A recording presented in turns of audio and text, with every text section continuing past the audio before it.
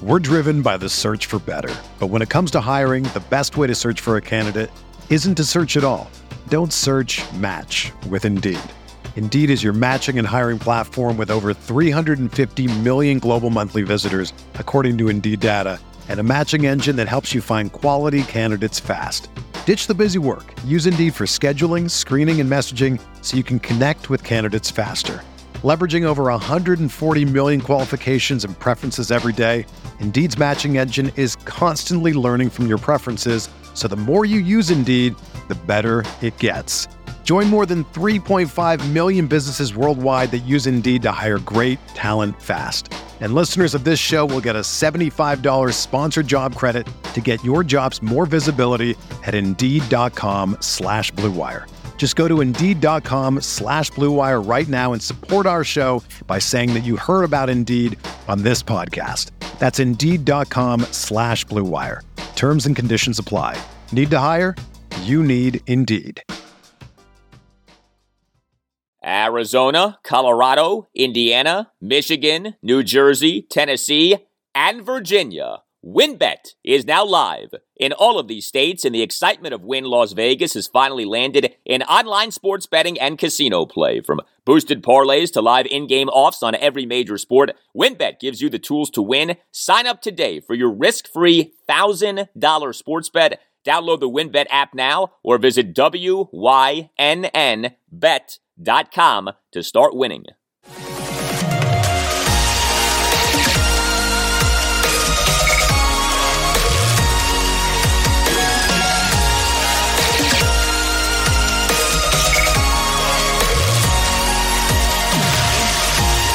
And away we go, episode 177 of the Al Galdi podcast. It is Friday, October 29th, 2021, Halloween weekend, 2021. Are you dressing up for Halloween? What are you dressing up as for Halloween? I don't know if I'm dressing up for Halloween. The Washington football team's game at the Denver Broncos will be taking place as trick-or-treating is taking place because the game, of course, is Sunday afternoon at 4:25. Sunday is October 31st, i.e. Halloween, and for some reason, our neighborhood is doing trick-or-treating on Sunday evening. Now, I know what you're thinking. Hey, Galdi, that is Halloween. True that, but would Saturday evening not make more sense than Sunday evening? That to me would be the way to go. But anyway, I don't run the neighborhood. I am not the president of the HOA, nor will I ever be the president of the HOA. I have no interest in ever partaking in a role like that one. God bless those who do. I actually wanted, though, to go out trick-or-treating with my 4-year-old son, especially off the fractured left elbow that was suffered this week. He has not yet been placed on the reserve injured list. He's like Curtis Samuel. He remains off the reserve injured list. But yeah, I'll be watching Washington at Denver tied at 12 in the fourth quarter on Sunday evening. I've actually had some good Halloween costumes over the years. I was one of the Three Amigos as a kid. That was a good costume. I was Gary Clark one year, wore a killer Redskins uniform. I was Kevin Hatcher one year when trick-or-treating with a hockey stick. What will be the best sports-themed costumes this year? Like, will anybody be dressing up as Dan Snyder? Is that even a thing at Halloween this year? What about Bruce Allen's emails? Is there a costume that we could put together that would make it so that you're dressed up as Bruce Allen's emails? I don't know. But anyway, hello and welcome to a Football Friday installment of the Al Galdi podcast. In-depth preview on this show, the likes of which you will not get anywhere else for the 2-5 Washington football team's game at the 3-4 Denver Broncos this Sunday afternoon. Washington has totaled just 23 points over the last two games. Not good enough. Next segment, I'll take you through the latest on injuries for Washington's banged-up offense and examine two things that must be improved upon in order for the scoring to pick up off comments from offensive coordinator Scott Turner on Thursday afternoon. I will be discussing Washington's defense, including some scheduled fun off comments from defensive coordinator Jack Del Rio on Thursday afternoon. I'll be doing some Chase Young talk as well. Special guest, Denver Broncos insider Zach Stevens of the DNVR.com. He is the host of the DNVR Broncos podcast. He's really good. He'll tell us all we need to know about the Broncos. And I have for you my rhyming keys for a Washington win at Denver. And boy, does Washington need this win at Denver. And I'll give you a prediction for the game as well. Also, college football. I'll give you my Goldilocks for college football week 9. Picks against the spreads for Maryland, Indiana, Virginia, BYU, Virginia Tech, Georgia Tech, and Navy, Tulsa. And I'll post-game another win for the Wizards. Maybe their most impressive win of the season yet. A 122-111 win over the Atlanta Hawks at Capital One Arena on Thursday night. Despite the Wizards being without Spencer Dinwiddie and Daniel Gafford and remaining without Rui Hachimura and Thomas Bryant, the Wizards were without 4 key players and yet still handily defeated the Hawks, who, remember, were in the Eastern Conference Finals last season. Wes Unseld Jr. and his team are 4-1. Who are these Wizards? The damn Washington Wizards. Yes, that team, our team. I owe you guys a thank you for your continued support of this podcast, which remains top 100 in the country in Apple Podcasts U.S. football category. You know, the U.S. football category for Apple Podcasts is an ultra-competitive category. That category is a fire pit, man. A lot of heavyweights, and yet this pod is right there in the mix, battling with the big boys. Means a lot. I appreciate all of you for listening and downloading and subscribing. If you don't already subscribe, please consider doing so. Subscribing costs you nothing and ensures that you never miss an episode of the podcast. You can tweet me at Al Galdi. You can email me, the Al Galdi podcast at yahoo.com. Email from Josh on me calling Sunday's game for Washington at Denver a code red game on Thursday's show, episode 176. Writes Josh, quite simply, thanks for making the call. You're welcome, Josh. You're welcome. That's critical. It's code red for us. Yes, Jay, code red. Email from Stanley Evans on the Washington football team. Right, Stanley, when you hear Baltimore Ravens, you think of Lamar Jackson and their running game. When you hear Arizona Cardinals, you think of Kyler Murray and a high-powered offense. Yes, you do, Stanley, although not so high-powered was the offense on Thursday Night Football. What a game, by the way. Green Bay Packers winning at the Arizona Cardinals 24-21. Each team now 7-1.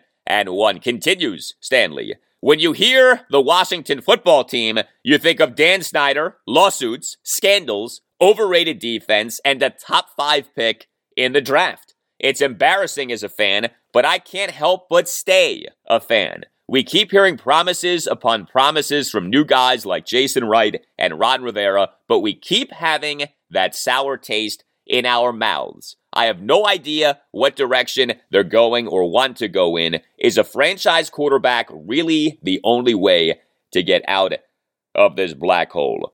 Well, Stanley, a franchise quarterback is the best, most likely way to get us out of this black hole, at least from an on-the-field standpoint. I mean, a franchise quarterback can't fix things like the team having a workplace misconduct scandal or the team having hired a head athletic trainer who now is being investigated by the DEA, or the team having screwed up the retirement of Sean Taylor's number 21. But a true, legit stud franchise quarterback would mean everything for the on-the-field product. By the way, this is one of the pains of this season, and this came up during my conversation with Washington football team insider J.P. Finley of NBC Sports Washington on Wednesday's show, episode 175. Ron Rivera's plan of the defense being really good and the playmakers being really good to where all Washington needed was a decent quarterback has failed miserably so far this season. Now, Ron does want a true stud franchise quarterback. It was never like Ron was not interested in a true stud franchise quarterback, but this idea of especially the defense leading the way this season, the defense carrying the team this season has been a flop. The defense has gotten in the way far more than the defense has led the way, And this flop has only reinforced this idea of Washington needing a true franchise quarterback to lead the way. It may well be antiquated thinking in 2021 to have a defense-first approach. I mean, look at the 8 division leaders in the NFL right now. Dallas Cowboys, Green Bay Packers, Tampa Bay Buccaneers, Arizona Cardinals, Buffalo Bills, Cincinnati Bengals, Tennessee Titans, Las Vegas Raiders. 7 of the 8 teams have true franchise quarterbacks, and Ryan Tannehill has played like a franchise quarterback for the Titans over the last 3 seasons, certainly the previous 2 seasons, 2019 and 2020, and 6 of the 8 teams have offensive-minded head coaches right now, and really 7 of the 8 teams, because John Gruden was an offensive-minded head coach for the Raiders before the leaked Bruce Allen emails did in old Johnny boy. Well, do not let yourself be done in by a real estate agent who doesn't do a good job of selling your home and rips you off in terms of the commission. You don't deserve that. Don't put up with that. Instead, call John Grandland of Real Broker because he offers commission flex. Listen up if you're looking to sell your home. The days of some flat commission rate, regardless of how easy it is to sell your home, are done. John G is changing the game with his groundbreaking concept of commission flex. You know how Ron Rivera likes to talk about position flex? Position flex.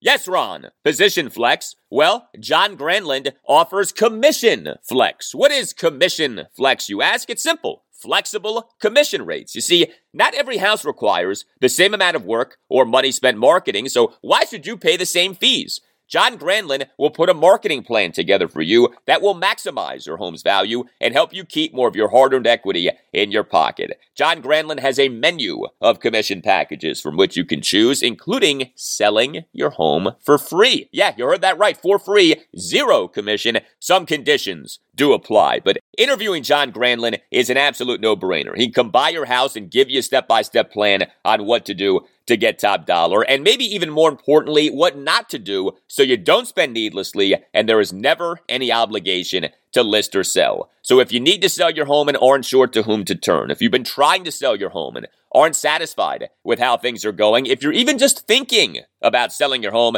do yourself a favor and call John Grandland. This is a phone call that could make and or save you tens of thousands of dollars. You have nothing to lose. John's a great guy. He's a big Washington football team fan. And most importantly, he understands the real estate market in the DMV.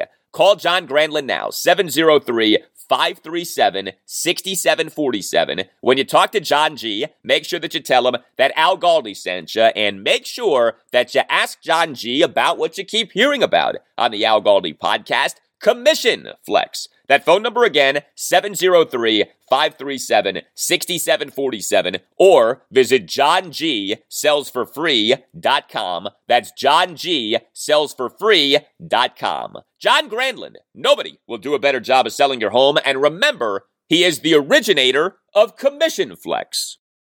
Position flex. Yes, Ron, just like position flex. All right, the 2-5 Washington football team will be at the 3-4 Denver Broncos this Sunday afternoon at 4:25. Right now, let's get into what's going on with Washington's offense. Next segment will deal with the defense. So first, the injuries for Washington's offense. Brandon Sheriff on Thursday was a limited participant in practice for a second consecutive day. Good news. Now, this doesn't guarantee that he'll be back playing on Sunday, but this is a good sign. Sheriff has been inactive for each of the last 3 games due to a knee injury. Cam Sims on Thursday was a limited participant in practice for a second consecutive day. He too could be back playing on Sunday. Cam has been inactive for each of the last 3 games due to a hamstring. Some more good news. Terry McLaurin was a full participant in practice on Thursday off having not practiced on Wednesday. He has been dealing with a hamstring. Ricky Seals-Jones was a full participant in practice on Thursday off having been limited on Wednesday. He's dealing with a quad. Wes Schweitzer was a limited participant in practice on Thursday off having not practiced on Wednesday. he's dealing with a neck ailment. Also, Antonio Gibson on Thursday was a limited participant in practice for a second consecutive day as he deals with a shin. The bad news, Curtis Samuel, Samuel Cosme, and De'Ami Brown all did not practice on Thursday for a second consecutive day. Samuel has played in just 2 games this season due to this groin injury from hell, and you really have to ask the question right now why he isn't on the reserve injured list. Cosme has been inactive for each of the last 2 games due to an ankle injury, and Brown is dealing with a knee, which in the 24-10 loss at the Green Bay Packers last Sunday afternoon limited him to playing on just 14% of Washington's offensive snaps. So it would appear as if Washington is likely to be without at least Samuel, Cosme, and Brown. Again, with Samuel, this is really aggravating. Not just him continually not playing, but him taking up a spot on Washington's 53-man roster. I get that the hope is that each week is the week that Curtis Samuel is healthy enough to play again, but that's not happening. And this groin is ultra-sensitive to where him playing in back-to-back games was a problem. He made his Washington debut in the win at the Atlanta Falcons in Week 4, was on a pitch count, exceeded the pitch count, and then Samuel's groin injury acted up in the loss to the New Orleans Saints at FedEx Field in Week 5. Samuel in that game played on just 5 of Washington's offensive snaps, and he hasn't played since.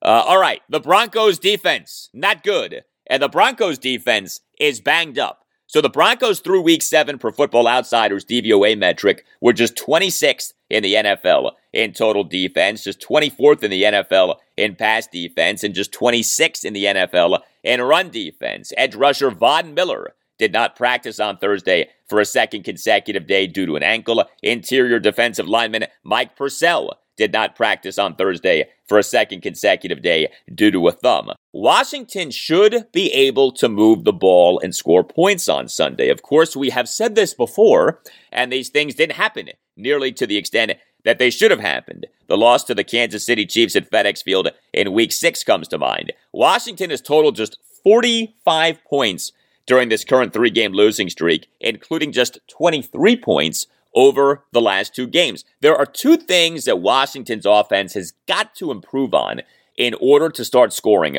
more points. The first one is be better in the red zone. Washington through Week 7 was tied with the Broncos, actually, for 28th out of 32 NFL teams in red zone touchdown scoring percentage at 50. Yeah, 50. That's your red zone percentage this season for the Washington football team. Washington this season is just 10 of 20 in the red zone. Not good. Washington in the loss at the Packers, 0 of 4 in the red zone against the Packers defense, against which opposing teams had been 15 of 15 in the red zone this season. Again, not good. Offensive coordinator Scott Turner on Thursday did his weekly post-practice press conference. Here was Scott on Washington's red zone struggles. We just got to make sure that we know exactly, what we need to do, and we got to execute down there. I continue to look at different things that I can do to put our guys in the best position to make plays. But, we had some opportunities, and, we just didn't quite make the most of them. It's really an upsetting feeling. It's always an upsetting feeling when you lose, but even maybe more so on the flight back after that game because of, we did move the ball, but really it doesn't matter. The yards or the yards per play, that doesn't the point of the offense is to score, and we did not do that. And ultimately that cost our team, and it's a tough feeling. Yes, it is for all of us. The second thing that Washington's offense has got to improve on in order to start scoring more points is turnovers, and 2 guys who stand out in this regard are Taylor Heinicke and Antonio Gibson. Washington through Week 7 was tied for having the 5th most giveaways in the NFL with 11. Taylor Heinicke has 7 interceptions over 7 games this season. In today's NFL, averaging an interception per game is not good. That's not the way things are supposed to be now. Heineke has got to cut down on throwing interceptable passes, which of course lead to actual interceptions. Heineke has been good for at least one bad interception per game. That needs to stop. Whatever you think about Heineke, here's the truth. If he just cut down on the bad interceptions, he would be viewed as a much better quarterback. Now, the interceptions are a result of interceptable passes, which are a result of bad decisions and inaccurate throws. So interceptions are a function of a variety of flaws, but the bad interceptions are the number one negative aspect of Heineke's game. I know that people love to bring up his lack of arm strength. I think that arm strength is overrated. What matters is whether you can make all of the requisite throws, and he can do that. Now, does he always throw a beautiful ball? No. Is it nice to have great arm strength? Of course. But plenty of good quarterbacks have overcome having mediocre arm strength. They've done so with accuracy, ball placement, timing, decision-making. Heineke is capable of doing all of those things well. Arm strength is overrated. Again, it's nice if you have it, but it's not a must in terms of being a good NFL quarterback. I mean, Dwayne Haskins has great arm strength. Ron Rivera used to tell us that all of the time. What did that end up meaning? Nothing. Kyle Bowler had great arm strength. So what? Didn't mean anything. But another aspect of Washington's turnovers is Antonio Gibson's fumbling. Gibson, in the loss at the Packers, committed his fourth fumble in 7 games this season. Third quarter, 1st and 10 at the Packers 11. Gibson had a fumble on a 5-yard under-center handoff run. The ball was initially ruled to have been recovered by safety and Maryland product Darnell Savage. Ron Rivera challenged the play. The ruling was correctly changed to Chase Roulier having recovered the football. But that Washington recovered that fumble doesn't matter. That was still a fumble by Gibson in the red zone. Scott Turner on Thursday with his take on Gibson's fumbling problem. Ball security is obviously very important, and the unfortunate thing, like in this league, when you put the ball on the ground, it's like you put a target on your chest, and defenders know that, so they always try to knock it out, but it's even more so, once things like that start to happen. It's just the discipline of consistent, quality ball security, and there's a lot of things we talk about as far as what that looks like. The points of pressure and the vertical ball and, tight to your chest, and you cannot relax on those things because, obviously you see what happened, and it's something that, it's obviously not acceptable, and he's working on it, but he's got to improve that, and we can't put the ball on the ground because possessions are valuable and opportunities to score points are valuable, and we can't give them away. No, you can't. Is Gibson's fumbling problem a function of him being a converted receiver? Maybe. He still carried the ball. Carrying the ball in traffic. You know what I mean? That's a little bit different. He's had a lot of reps, though. Even over these past couple years. And to me, he knows better. He's shown good examples of it. So, he's fully capable and strong enough and everything like that. So that, he just can't relax. You can't relax in those situations. Now, we know that baseball players can get the yips in terms of throwing. What about Gibson's fumbling potentially messing with his mind? No, it absolutely does. That stuff starts to happen, and then I've seen guys that then all they think about is that, you know what I mean? And it takes off other aspects of the game. Obviously, it's the most important thing. It doesn't matter what he's doing if he's not holding on to the ball, but that's something that he's just got to work through and get over. Yes, he does. Washington is not good enough on offense to keep turning the ball over as Washington is. The NFL is a league of offense, a league of scoring points. You can talk up defense all you want to sound tough, but the good teams, by and large, are very good offensive teams. Washington needs to be better offensively.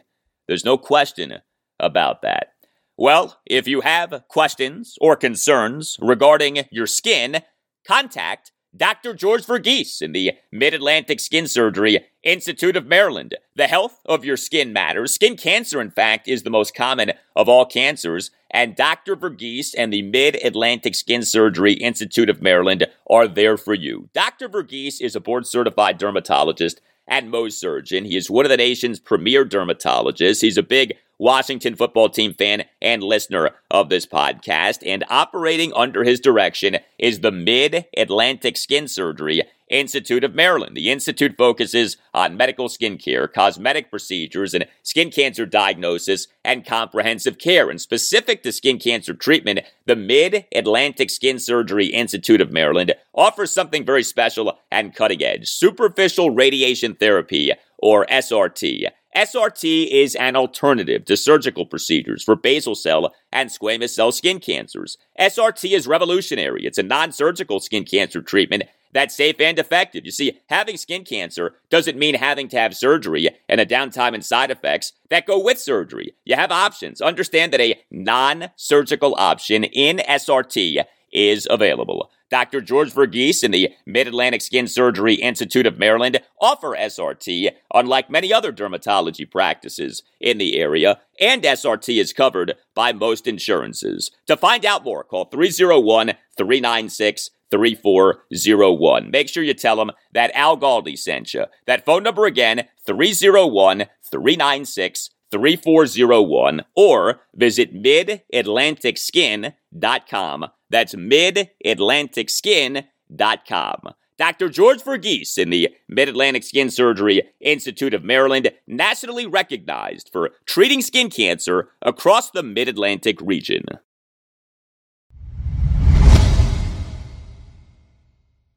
All right, we continue the Washington football team conversation right now in preparation for the Sunday afternoon's game at the Denver Broncos at 4:25. And let us talk Washington's defense. So William Jackson III on Thursday was limited in practice for a second consecutive day due to the knee that had him inactive for the 24-10 loss at the Green Bay Packers last Sunday afternoon.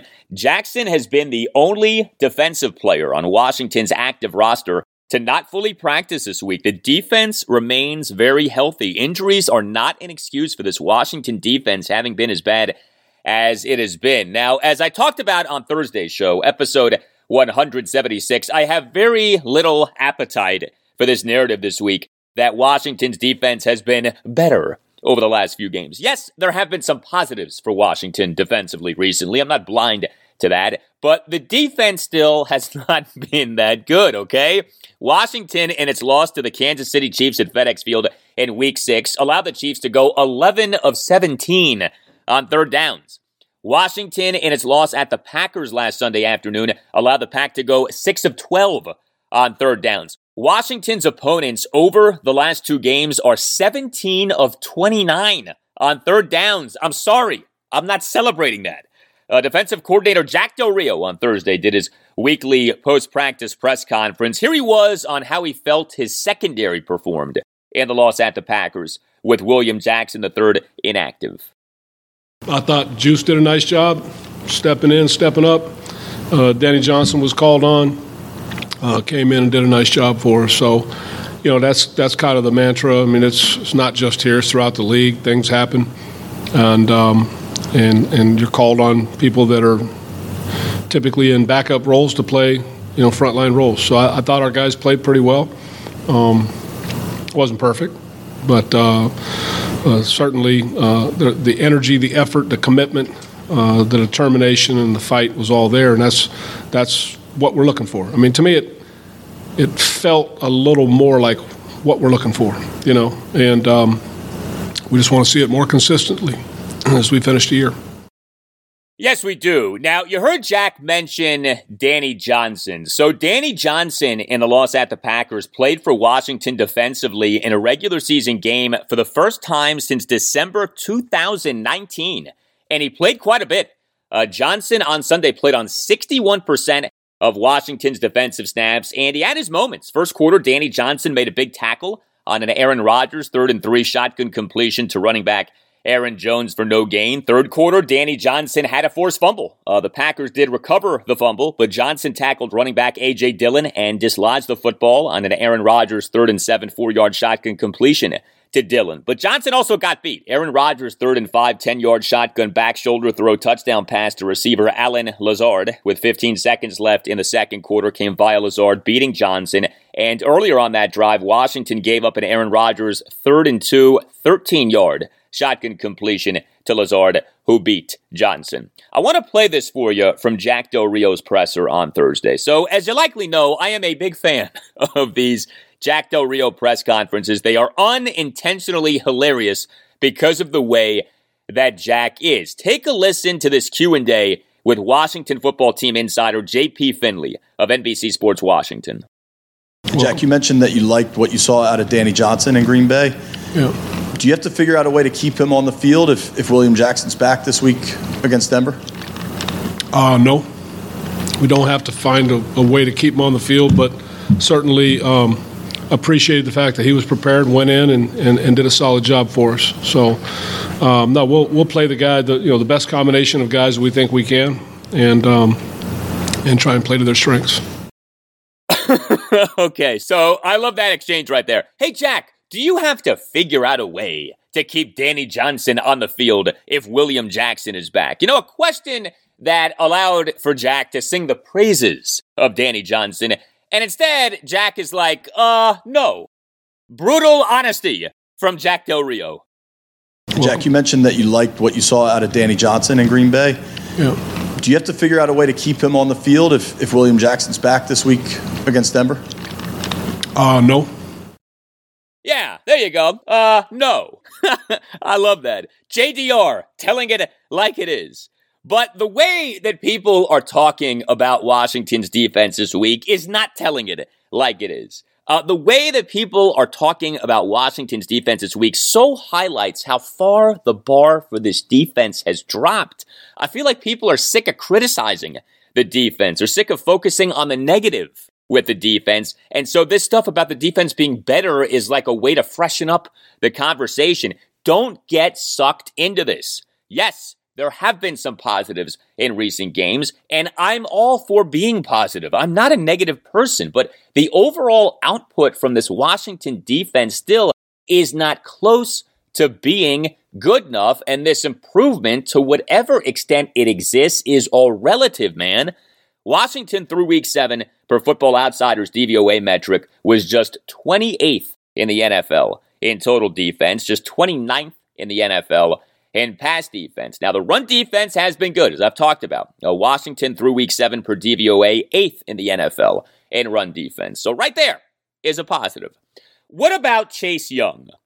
The Chase Young issue remains, and the Chase Young issue is complicated. So his sack total for the season is 1.5. That is, of course, a major disappointment, even conceding that sacks are not the end-all, be-all for edge rushers. Chase has made very few game-changing plays. I mean, the only one that really stands out is the sack strip in the loss to the New Orleans Saints at FedEx Field in Week 5. Now, some of Chase's advanced stats are good. Like, for instance, Chase Young through Week 7 was number 6 among all qualified edge rushers in the NFL in run-stop win rate per ESPN and the NFL's next-gen stats. That's impressive. That matters. That's good. But people want Chase Young to be a havoc wreaker. I want Chase Young to be a havoc wreaker, and he has not been that so far this season. And the fact that he has been a part of a defense that overall has been bad makes him look even worse.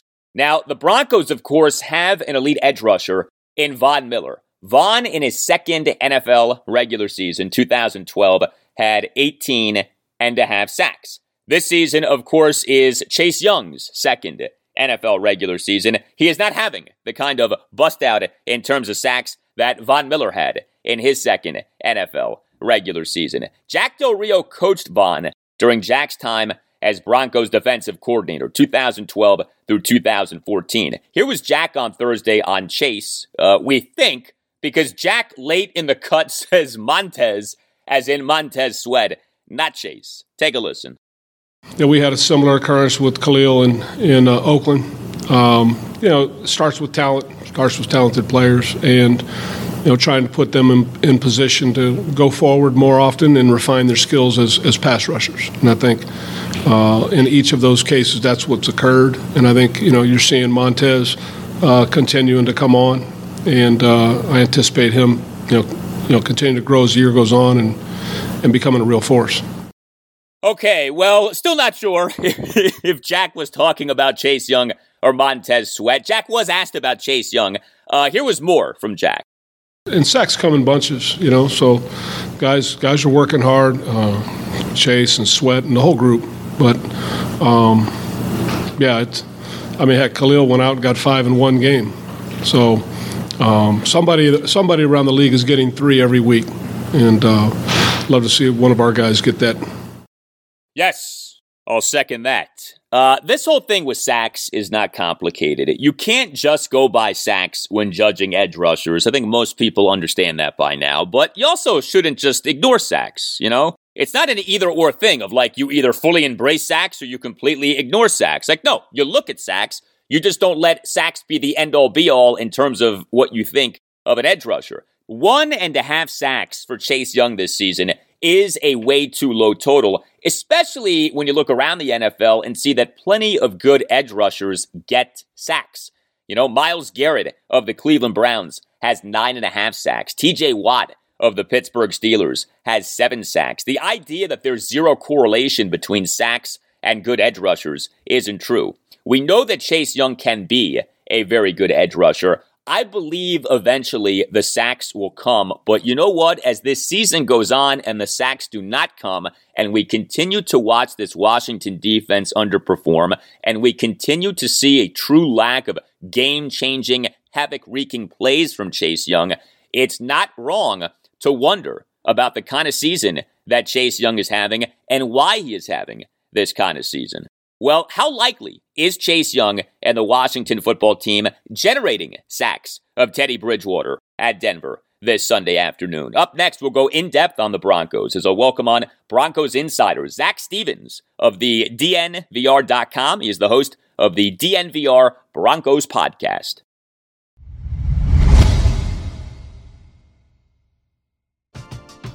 We're driven by the search for better. But when it comes to hiring, the best way to search for a candidate isn't to search at all. Don't search, match with Indeed. Indeed is your matching and hiring platform with over 350 million global monthly visitors, according to Indeed data, and a matching engine that helps you find quality candidates fast. Ditch the busy work. Use Indeed for scheduling, screening, and messaging so you can connect with candidates faster. Leveraging over 140 million qualifications and preferences every day, Indeed's matching engine is constantly learning from your preferences, so the more you use Indeed, the better it gets. Join more than 3.5 million businesses worldwide that use Indeed to hire great talent fast. And listeners of this show will get a $75 sponsored job credit to get your jobs more visibility at Indeed.com/Blue Wire. Just go to Indeed.com/Blue Wire right now and support our show by saying that you heard about Indeed on this podcast. That's Indeed.com/Blue Wire. Terms and conditions apply. Need to hire? You need Indeed. Another day is here, and you're ready for it. What to wear? Check. Breakfast, lunch, and dinner? Check. Planning for what's next and how to save for it? That's where Bank of America can help. For your financial to-dos, Bank of America has experts ready to help get you closer to your goals. Get started at one of our local financial centers or 24/7 in our mobile banking app. Find a location near you at bankofamerica.com/talktous. What would you like the power to do? Mobile banking requires downloading the app and is only available for select devices. Message and data rates may apply. Bank of America NA, member FDIC. All right, time now for a deep dive on the Washington football team's opponent this Sunday afternoon at 4:25, the Denver Broncos. What will Washington be facing in the Mile High City? Very pleased to welcome to the Al Galdi podcast right now, Denver Broncos insider Zach Stevens of the DNVR.com. He is the host of the DNVR Broncos podcast. Zach, it's nice to have you on, man. How are you? Hey, Al, thanks for having me on. And, two teams that are struggling right now. Yes, no question about that. So with the Broncos, they have lost 4 straight since their 3-0 start. This does coincide with the Broncos' schedule stiffening. Is that what this 4-game losing streak is most about? Or is there a lot more to this Broncos 4-game losing streak than just the schedule getting harder? Yeah, there's a lot more to the losing streak than just that, and it really comes as a surprise for the Broncos where this starts. Teddy Bridgewater hasn't been great during this 4-game losing streak, but it's the defense that's really let the Broncos down. Look out. The defense is the highest paid defense in the NFL. They have an NFL, their NFL head coach is supposedly a defensive mastermind in Vic Fangio, and this defense has completely let this team down over the past couple of weeks, and it has been very disappointing. And it's been the pass defense and the run defense. This pass defense, they have the highest paid cornerback room, the highest paid safeties, the highest paid secondary, and oh, by the way, they've got Von Miller as well, and they've just been getting no pressure. They've been allowing Lamar Jackson to throw for 300 yards. They've been allowing Derek Carr to throw for nearly 400 yards, and then Case Keenum, their old quarterback, was able to do whatever he wanted to him last week. It's funny hearing you detail the Broncos' struggling defense. Sounds a lot like Washington's struggling defense. With that Broncos defense, why is it struggling? It's everywhere, and now people haven't been able to put their finger on it. It's so bad, in fact, that Justin Simmons and Kareem Jackson, those are two guys that have been together for 3 years now, one of the best safety duos in the NFL.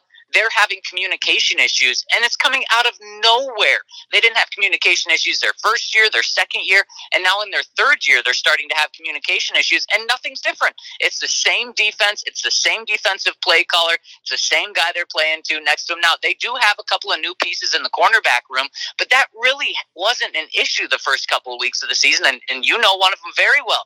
Ronald Darby, he's back. He got injured in the Broncos' first game of the season, missed a couple of weeks. And the Broncos have had struggles at cornerback. Their best cornerback, and like I mentioned earlier, their best cornerback has been their rookie so far. And their cornerback room is the highest paid in the NFL, yet Kyle Fuller, a free agent that they brought in from the Bears, has been so bad. He's just been completely flat out benched the past 2 games. He's played in 2 snaps. Ronald Darby, he's been beat deep the past couple of weeks, time and time again. And then the Broncos do have a good slot cornerback in Bryce Callahan. But, I mean, if the Broncos are going to do anything to stop Terry McLaurin, which has to be a big emphasis for them, you're putting the rookie on him in Pat Surtain, which is just crazy to say when you have multi-$10 million cornerbacks on your team. Yeah, I'm glad you brought up Ronald Darby because his replacement on Washington, William Jackson III, has not been good so far this season. So it's notable that Darby has struggled and is back to dealing with injury. So you brought up Teddy Bridgewater. To what extent, if at all, is Bridgewater in danger of being benched for Drew Lock? Well, this will answer it all. Last week, Teddy Bridgewater, on Tuesday, when we talked to him with our media availability, he was limping more than I've ever seen a player limp during a game week before going and playing a game, and yet he still played in that game. Yesterday, he said he was at 70 to 75% going into that game, and they decided to go with an injured Teddy Bridgewater on a short week instead of going with their backup in Drew Lock. And look, during training camp, the quarterback competition out here was billed as, it's 50-50. These are 2 both starting quarterbacks. We just have to choose the better option. The Broncos, the way they've handled this situation the past couple of weeks with Teddy not playing well and then also getting injured has showed that it's very different than that. In fact, it's proven that Teddy Bridgewater is their starting quarterback unless things go way off the rails. And now a lot of people would say a 4-game losing streak is way off the rails, but I honestly have to think it gets to, where the team is 3-7 or 4-8 before they really make a switch to Drew Lock. Unfortunately, Drew is not working out for the Broncos here, and they're going to ride Teddy as long as they can. Talking Washington at Denver with Broncos insider Zach Stevens of the DNVR.com. He is the host of the DNVR Broncos podcast. So receiver Jerry Jeudy has missed the last 6 games. Looks like he'll make his return this Sunday. Lucky for Washington. What will the return of Jeudy mean for the Broncos offense? Yeah, it's going to be huge. And you look at the Broncos' other receiver, Courtland Sutton, who's having a fantastic year, over 500 yards as he's coming back from an ACL. But I'll tell you what, Jerry Jeudy in the offseason and in training camp was Teddy Bridgewater's favorite target by far. Because when you look at the type of quarterback Teddy Bridgewater is and the type of player Jerry Jeudy is, they match up perfectly together. Jerry Jeudy's a guy that's always open, very precise on his routes, and Teddy Bridgewater's a timing throw quarterback, whereas Drew Lock more of a jump ball guy, so Cortland Sutton was more of his style, but Jerry Jeudy and Teddy Bridgewater had a fantastic chemistry when they were playing together this offseason and in training camp, so I think it's going to make the world of a difference for the Broncos, and honestly, if Jerry Jeudy should be close to 100%, and if he is in this game, I would expect Jerry Jeudy to have a very big game and be Teddy Bridgewater's favorite target right away. How has the Broncos' offensive line been so far this season? Very disappointing. I'm sure a lot of teams say that in the NFL, but the Broncos offensive line going into the season was touted as being one of their best they've had in nearly a decade. You have a very high-paid left tackle in Garrett Bowles. You have a high-paid right guard, and then you have a second-round and third-round pick at your left guard and center there, and they have been very disappointing in both the run and pass protection.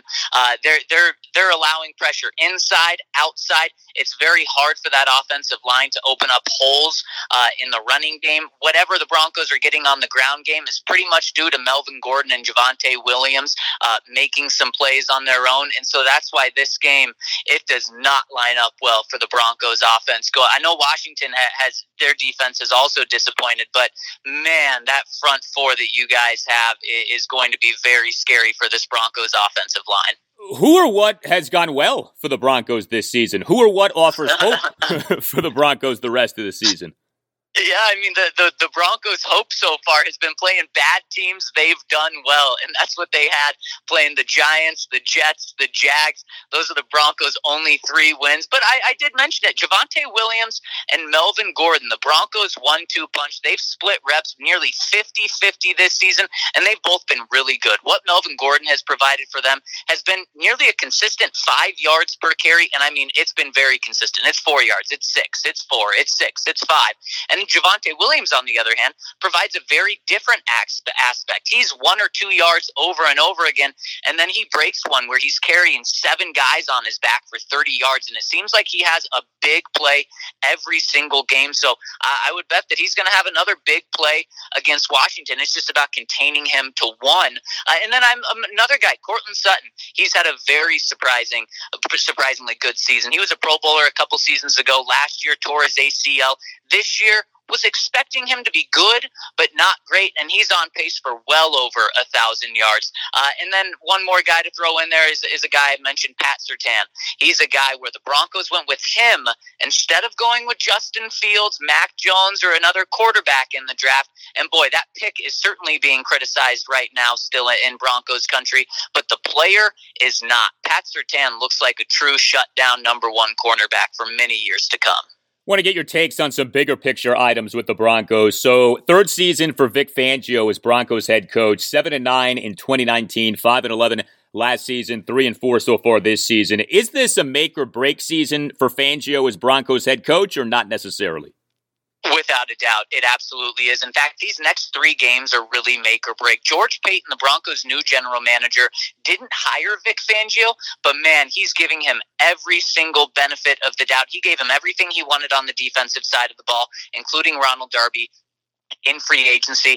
In the draft, used a pick to draft a cornerback instead of a cornerback, and now he really does not want to fire him midway through the season. But Al, if they lose 2 of the next 3 of the next 3 going into their bye week coming up in a few weeks, and they're on a 7-game slide, or they're 1-6 after their 3-0 start, then Vic may not make it past that bye week. And also after the bye week, that's when the Broncos have to play the Chargers twice. They have to play the Chiefs twice. They have to play the Raiders again. They have to play the Bengals. Their only easy game after the bye is the Detroit Lions. And the way Detroit's playing, at least they're playing with heart.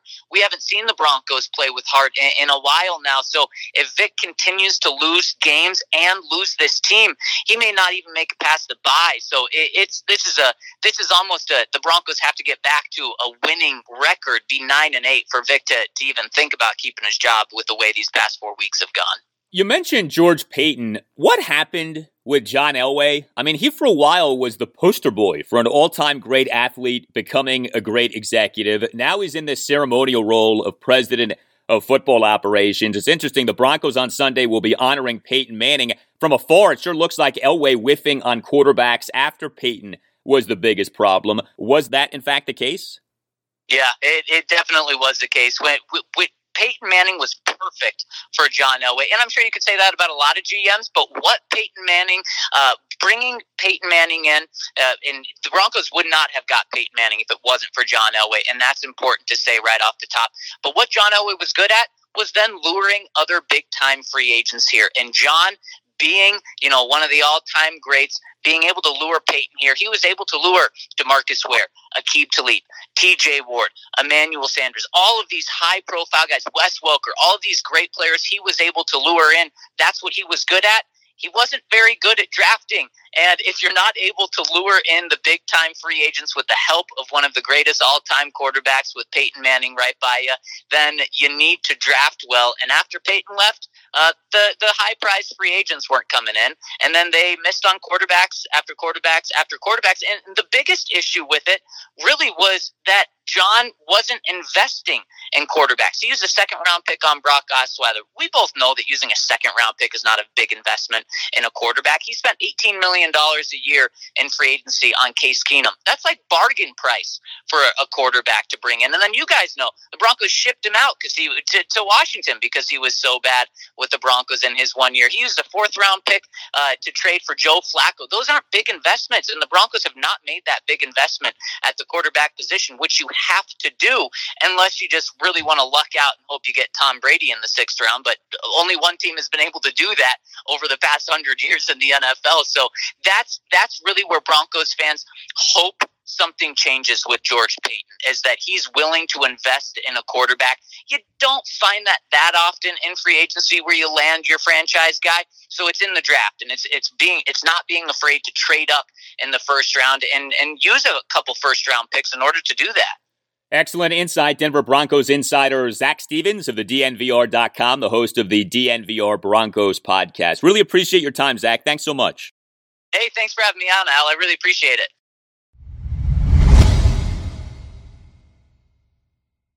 All right, it is that time to rhyme.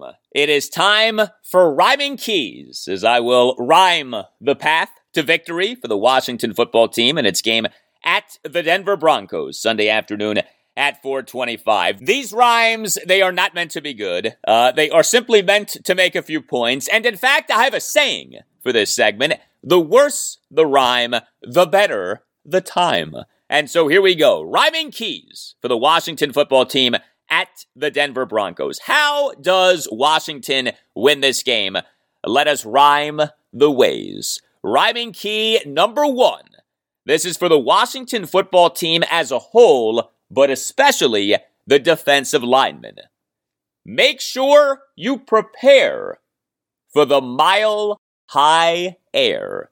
As you likely know, Denver, Colorado is known as the mile-high city, and not just because the marijuana business has boomed in Colorado. Denver's official elevation is exactly 1 mile, 5,280 feet above sea level. That altitude can make things very tough for athletes. Cardio and conditioning are big deals for athletes in Denver. For those of you who follow MMA, a UFC fighter with a fight in Denver will go out there like weeks in advance to prepare for fighting in the altitude. Well, to what extent, if at all, is the altitude gonna impact Washington? I'm especially thinking about the big boys with this, the offensive and defensive linemen. Maybe they'll be fine. Hopefully they'll be fine. But keep in mind, especially with Washington's defensive linemen, Washington rotates them a lot.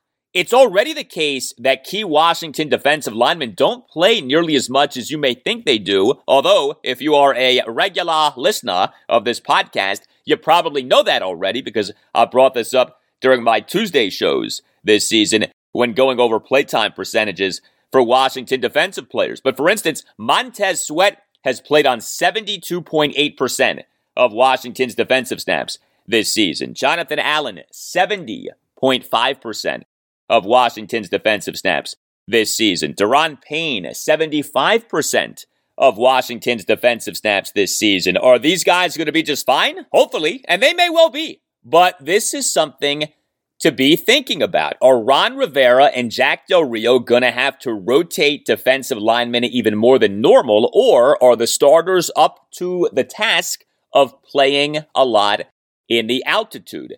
Here was Jack Del Rio on Thursday during his post-practice press conference on playing in the altitude. Remember, Jack was the Broncos defensive coordinator from 2012 through 2014. We'll hydrate, rotate. Stay hydrated.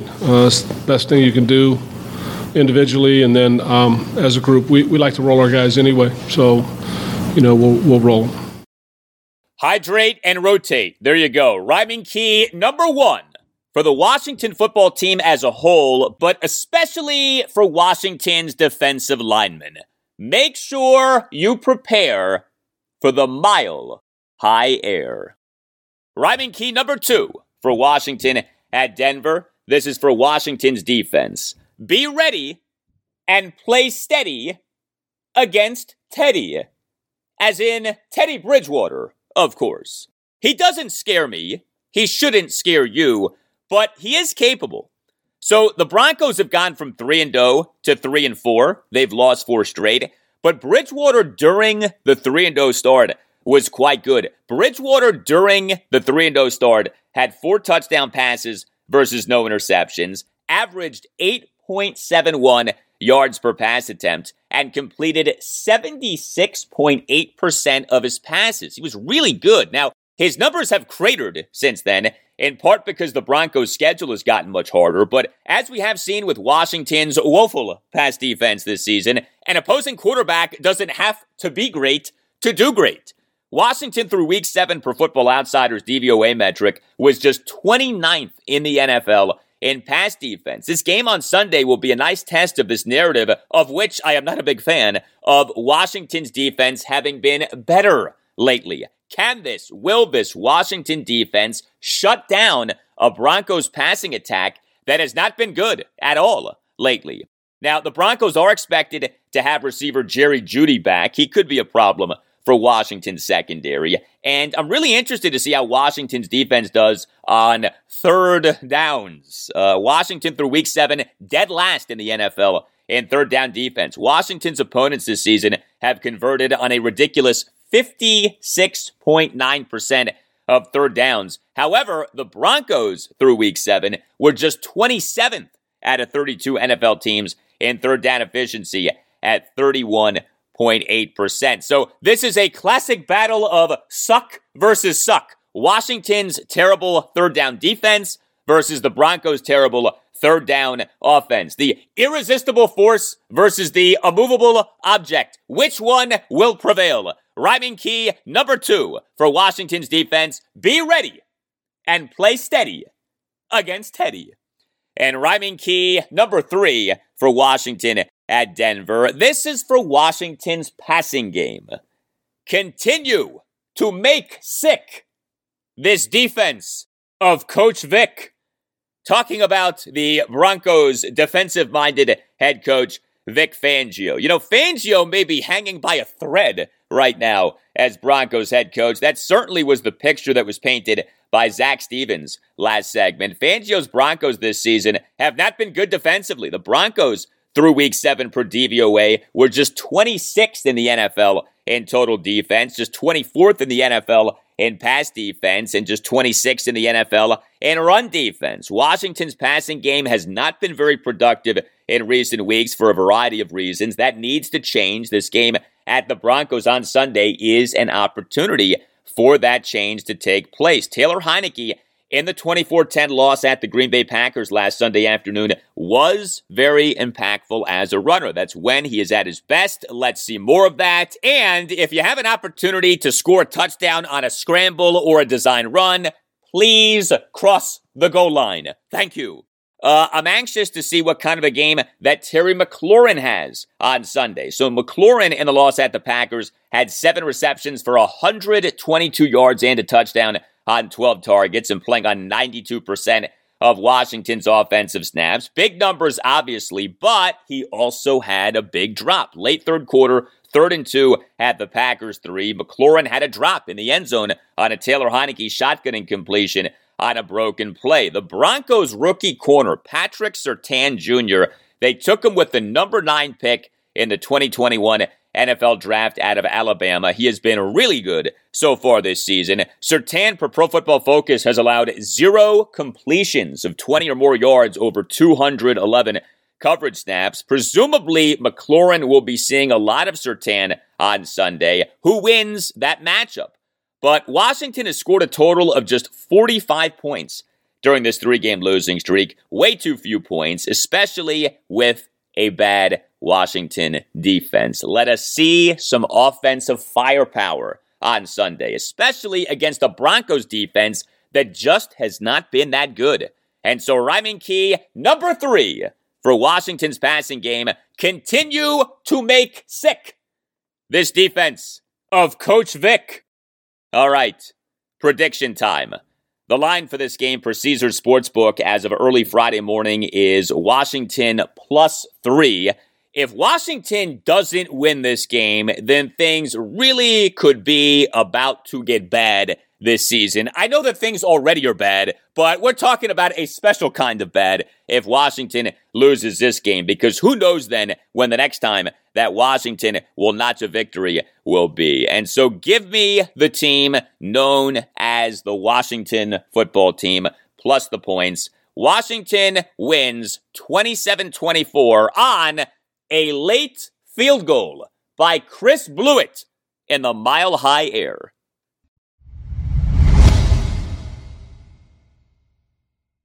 All right, we turn our attention now to college football. Goldilocks for week 9 of the college football season. You have heard of Goldilocks and the Three Bears. This is Goldilocks, my weekly college football picks against the spreads for Maryland, Navy, Virginia Tech, and Virginia. 14-12 is the overall record on the season. All odds are courtesy of Caesars Sportsbook as of very early Friday morning. Here we go. Goldilocks, game number 1, Maryland home to Indiana, Saturday at noon. The Terrapins are -5.5. This is Maryland's homecoming game. Is this homecoming game going to work out as well as, say, Virginia Tech's homecoming game against Pitt, or as well as the Washington football team's homecoming game against the Kansas City Chiefs? We shall see. Terrapins fell to 4-3 with a 34-16 loss at Minnesota last Saturday. Terps are coming off their bye week, 2 weeks with which the Terps could, reflect on their recent struggles, work on the recent struggles, rest up, and despite that, the Terps suffered a 3rd consecutive blowout loss off their 4-0 start. Terps got outscored in the second half 17-6. The Terps defense was horrendous. The Terps allowed Minnesota running backs Kai Thomas and Marquise Irving to combine for 36 carries for 244 yards and 2 touchdowns. Terps got outrushed 326-79. Terps are without receivers Dante Demas Jr. and Jayshon Jones, each guy done for the season due to a leg injury. And so the Terps passing game just is not doing much right now. Quarterback Talia Tagovailoa in that loss at Minnesota, 17-27 for just 189 yards, 7 yards per pass attempt. Did have a touchdown pass, did have no interceptions, was sacked twice, also had a first quarter lost fumble, and the Terps were undisciplined. They had 8 accepted penalties for 79 yards. Indiana is not good. Indiana's 2-5, has had a brutal schedule. Each of IU's 5 losses has been against a ranked team, but the 2 wins for the Hoosiers this season, a home victory over Idaho and a road win against Western Kentucky. Now, the Hoosiers have not been that bad defensively, but they have been bad offensively. Indiana through week 8, just 102nd in the FBS in offensive efficiency per ESPN. The public is actually all over the Terps. The line for this game has gone from Maryland -2.5 or thereabouts to Maryland -5.5. Terps need to win this game because they're probably not going to win any of the next 3 games, which are home to number 20 Penn State, at number 8 Michigan State, and home to number 6 Michigan. It's impossible to trust the Terps right now, but I'm going to play them anyway, because if Maryland can't beat Indiana at Maryland's homecoming game, then what exactly are we doing here with head coach Mike Locksley? So give me Maryland minus 5.5. Make money, money, make money, money, money. Thank you, Snoop. Goldilocks game number 2, Virginia at number 25, BYU, Saturday night at 10:15. The Cavaliers are plus 2.5. A late night affair for Wahoo Wah. Virginia improved to 6-2 with a 48-40 win over Georgia Tech at Scott Stadium in Charlottesville last Saturday night. Cavs won their 4th consecutive game, improved to 4-2 in the ACC off an 0-2 start in conference play. The Wahoos overcame a 13-0 first quarter deficit as their offense was sensational. The Hoos amassed 636 total net yards of offense, averaged 8.7 yards per play, went 7 of 11 on third downs. UVA's defense was abysmal. That is true. UVA allowed Georgia Tech to rack up 570 total net yards of offense. But still, this was another Virginia win, and thanks to Cavs quarterback Brennan Armstrong, who had another outstanding performance. Armstrong, 29 of 43 for 396 yards, 4 touchdowns, no interceptions. He took just 1 sack. He had 12 carries for 99 yards and 2 touchdowns. Armstrong's 99 rushing yards, the most by a UVA player so far this season, and he had the 99 rushing yards despite having dealt with a knee injury this season. Brennan Armstrong, through Week 8, was number 1 in the FBS in passing yards at 3,220, was number 15 in the FBS in ESPN's total QBR at 76.2, and had 23 touchdown passes versus 6 interceptions. You look at BYU is 6-2, did just have a 2-game losing streak, but that ended with a 21-19 win at Washington State last Saturday. This is a tough spot for Virginia. Its offense is great, and BYU's defense is not great, but BYU can move the football, and the Cavs' defense remains a major concern. This is a road game that is thousands of miles away from Charlottesville. This is not a game that the Hoos have to win. And so give me BYU minus 2.5. Make money, money, make money, money, money.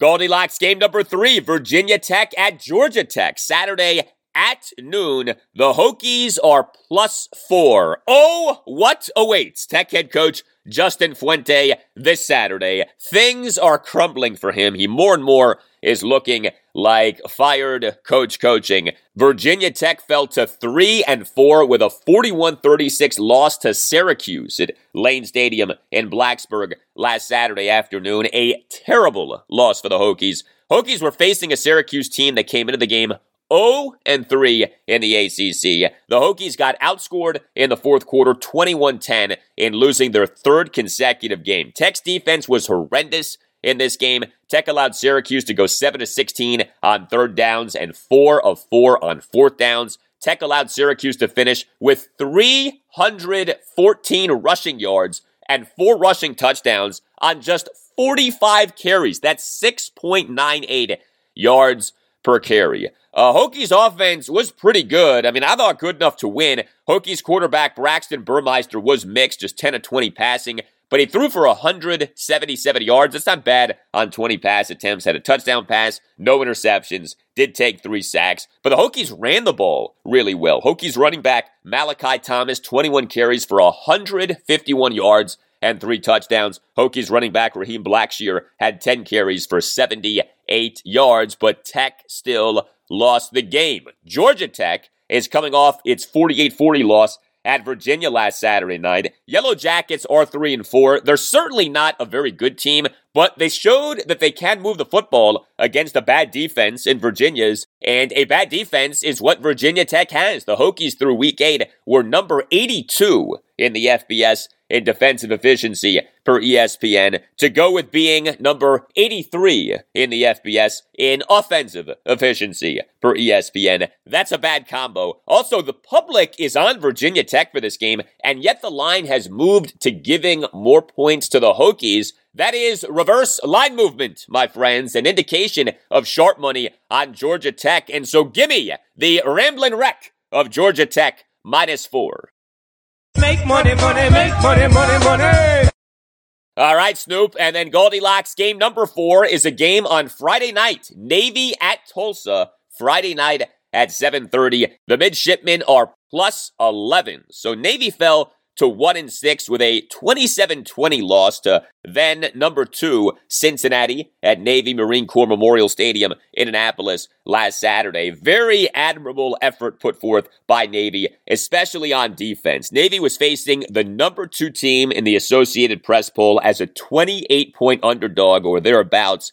And the Midshipmen actually led in the second quarter 10-7 and won the fourth quarter 10-0. The Mids held Cincinnati quarterback Desmond Ridder to just 176 yards on 30 pass attempts, 5.87 yards per pass attempt. The Mids did give up a third quarter 43-yard touchdown run to Cincinnati running back Jerome Ford, but otherwise held them to just 47 yards on 14 carries, 3.36 yards per carry. Ford came into the game averaging 6.95 yards per carry over 102 carries this season. Look, this is not a good Navy team this season, but that was a valiant effort that was put forth against Cincinnati. Tulsa is just 3-4, although the Golden Hurricane has won 3 of its last 4 games. Tulsa doesn't have anyone or do anything that really scares you, and yet Tulsa is minus 11.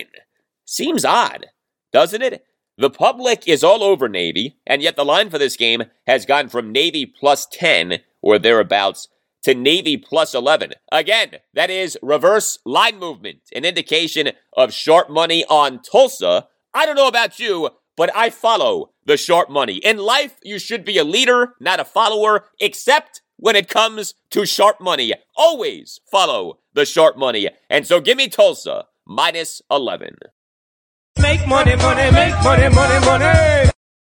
All right, so Maryland minus 5.5, BYU minus 2.5, Georgia Tech minus 4, Tulsa minus 11. Those are your Goldilocks for college football, week 9.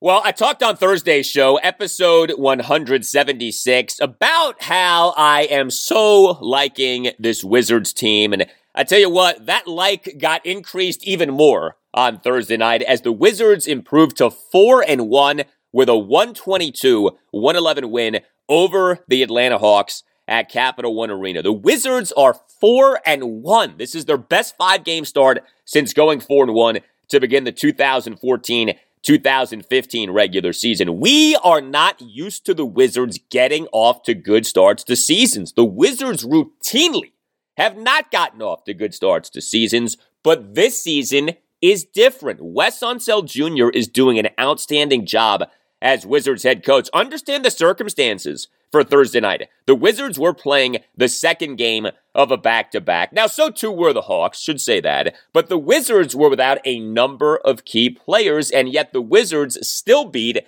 a good Hawks team. The Hawks made the Eastern Conference Finals last season. The Wizards on Thursday night were without Spencer Dinwiddie. He did not play due to rest. This was, as I said, second game of a back-to-back. And remember, Dinwiddie underwent surgery to repair a partially torn right ACL this past January 4th. He suffered the injury last December 27th. So the Wizards were without Dinwiddie. The Wizards were without Daniel Gafford. He did not play on Thursday night due to a right quad contusion that was suffered in the 116-107 win at the Boston Celtics on Wednesday night. The Wizards remained without Rui Hachimura, who has yet to play this season off him having missed the start of Wizards training camp due to personal reasons, and the Wizards remained without Thomas Bryant. He has yet to play this season as he continues to recover from a season-ending, partially torn left ACL that was suffered this past January 9th, and yet the Wizards beat the Hawks. In fact, the Wizards never trailed after the first quarter. Again, Wes Unseld Jr. is doing an outstanding job as Wizards head coach. Here he was during his post-game press conference. You know, we even talked about it after the game. We're not satisfied, nor should we be. It's, early in the season. It's great that we can get those wins, get off to the right start. That was a point of emphasis for us starting back in September and into training camp, preseason. So it's good that we've done that, but we still have a ton of work to do. So we take the wins. It's okay to win ugly, but, it's we can't afford to be satisfied. No, you can't. More good defense from the Wizards on Thursday night. They held the Hawks to just 6 of 21 on threes. Now, the Hawks did go 42 of 67 on twos. The Wizards allowed John Collins to go 14 of 16 from the field, all twos. But the Wizards' three-point defense, which was so bad last season, has been so much better so far this season. Wizards held Trae Young on Thursday night to just 1 of 5 on threes. Bradley Beal, he went just 1 of 4 on threes, but he went 10 of 22 on twos and finished with 27 points, 8 assists versus 1 turnover, and 8 rebounds in 37 minutes, 43 seconds as a starter. Good game for Bradley Beal, who has not been great so far offensively, but he was good on Thursday night. Beal had a nasty driving right-handed dunk from the half-court circle in the fourth quarter for a 109-97 Wizards lead. If you watch the game, Capital One Arena erupted on that play. What a play by Beal. Here was West Jr. during his post-game press conference on Beal's dunk. No, those are big plays. It's not just for us, but gets the building going, and then we feed off that. So just to see him be explosive, get downhill, those guys have played a lot of minutes, and the fact that he still had enough in the tank to make a play like that is huge. Yeah, Montrezl Harrell had another big game for the Wizards on Thursday night. So he started with Daniel Gafford out and Harrell in exactly 34 minutes as a starter. Check out these numbers: 25 points on 10 of 16 shooting, 13 rebounds, including 6 offensive boards, 5 assists versus no turnovers, 2 steals, and a game-best plus-minus rating of plus 16. You cannot say enough about Montrezl Harrell so far. He has been the Wizards' MVP during this 4-1 start. The Wizards on Thursday night finished with 14 offensive rebounds to the Hawks 6. Harrell had nearly half of the Wizards' offensive rebounds in having 6 offensive boards. Kentavious Caldwell-Pope was very good on Thursday night. 5 of 7 on threes, finished with 21 points and 8 rebounds in 29-57 as a starter. Kyle Kuzma went just 2 of 6 on threes and just 3 of 6 on free throws, but he also went 6 of 11 on twos, finished with 21 points, 8 rebounds, and 3 steals in 39-50 as a starter. All of these key guys who the Wizards got in that 5-team mega trade that included sending Russell Westbrook to the Los Angeles Lakers this past offseason are producing here, especially Harrell. I cannot say enough about Montrezl Harrell. Also, the Wizards got back Cole Neto for Thursday night. He was back from a 1-game absence caused by a left shoulder contusion, and he was productive. 23 minutes, 49 seconds off the bench, 5 assists versus no turnovers, 6 points on 3 of 7 shooting, and 5 rebounds. Yeah, keep bringing up a lot of assists versus no turnovers. The Wizards for the game finished with 26 assists versus 9 turnovers. Wizards took care of the basketball, defended, rebounded well. There is just so much to like right now with the Wizards. Heck, Davis Bertans got in on the act on Thursday night. 3 of 6 on threes in 18:47 off the bench. Next up for the Wizards, home to the Boston Celtics, Saturday evening at 5. All right, that will do it for you and me. But just for now, keep the feedback coming. You can tweet me at Al Galdi. You can email me, the Al Galdi podcast at yahoo.com. Monday's show, episode 178, will be a Washington football team postgame show off whatever happens in Washington's game at the Denver Broncos on Halloween, Sunday afternoon. I'll also postgame the college football weekend with Maryland, Indiana, Virginia, BYU, Virginia Tech, Georgia Tech, at Navy Tulsa, and I'll have some thoughts for you on the Capitals and the Wizards. The Caps will be home to the Arizona Coyotes Friday night at 7. The Wiz will host the Boston Celtics Saturday evening at 5. Have a great weekend. We say hail to the burgundy and the gold, and I'll talk to you on Monday. Jack, you mentioned that you liked what you saw out of Danny Johnson in Green Bay. Yeah. Do you have to figure out a way to keep him on the field if William Jackson's back this week against Denver? No.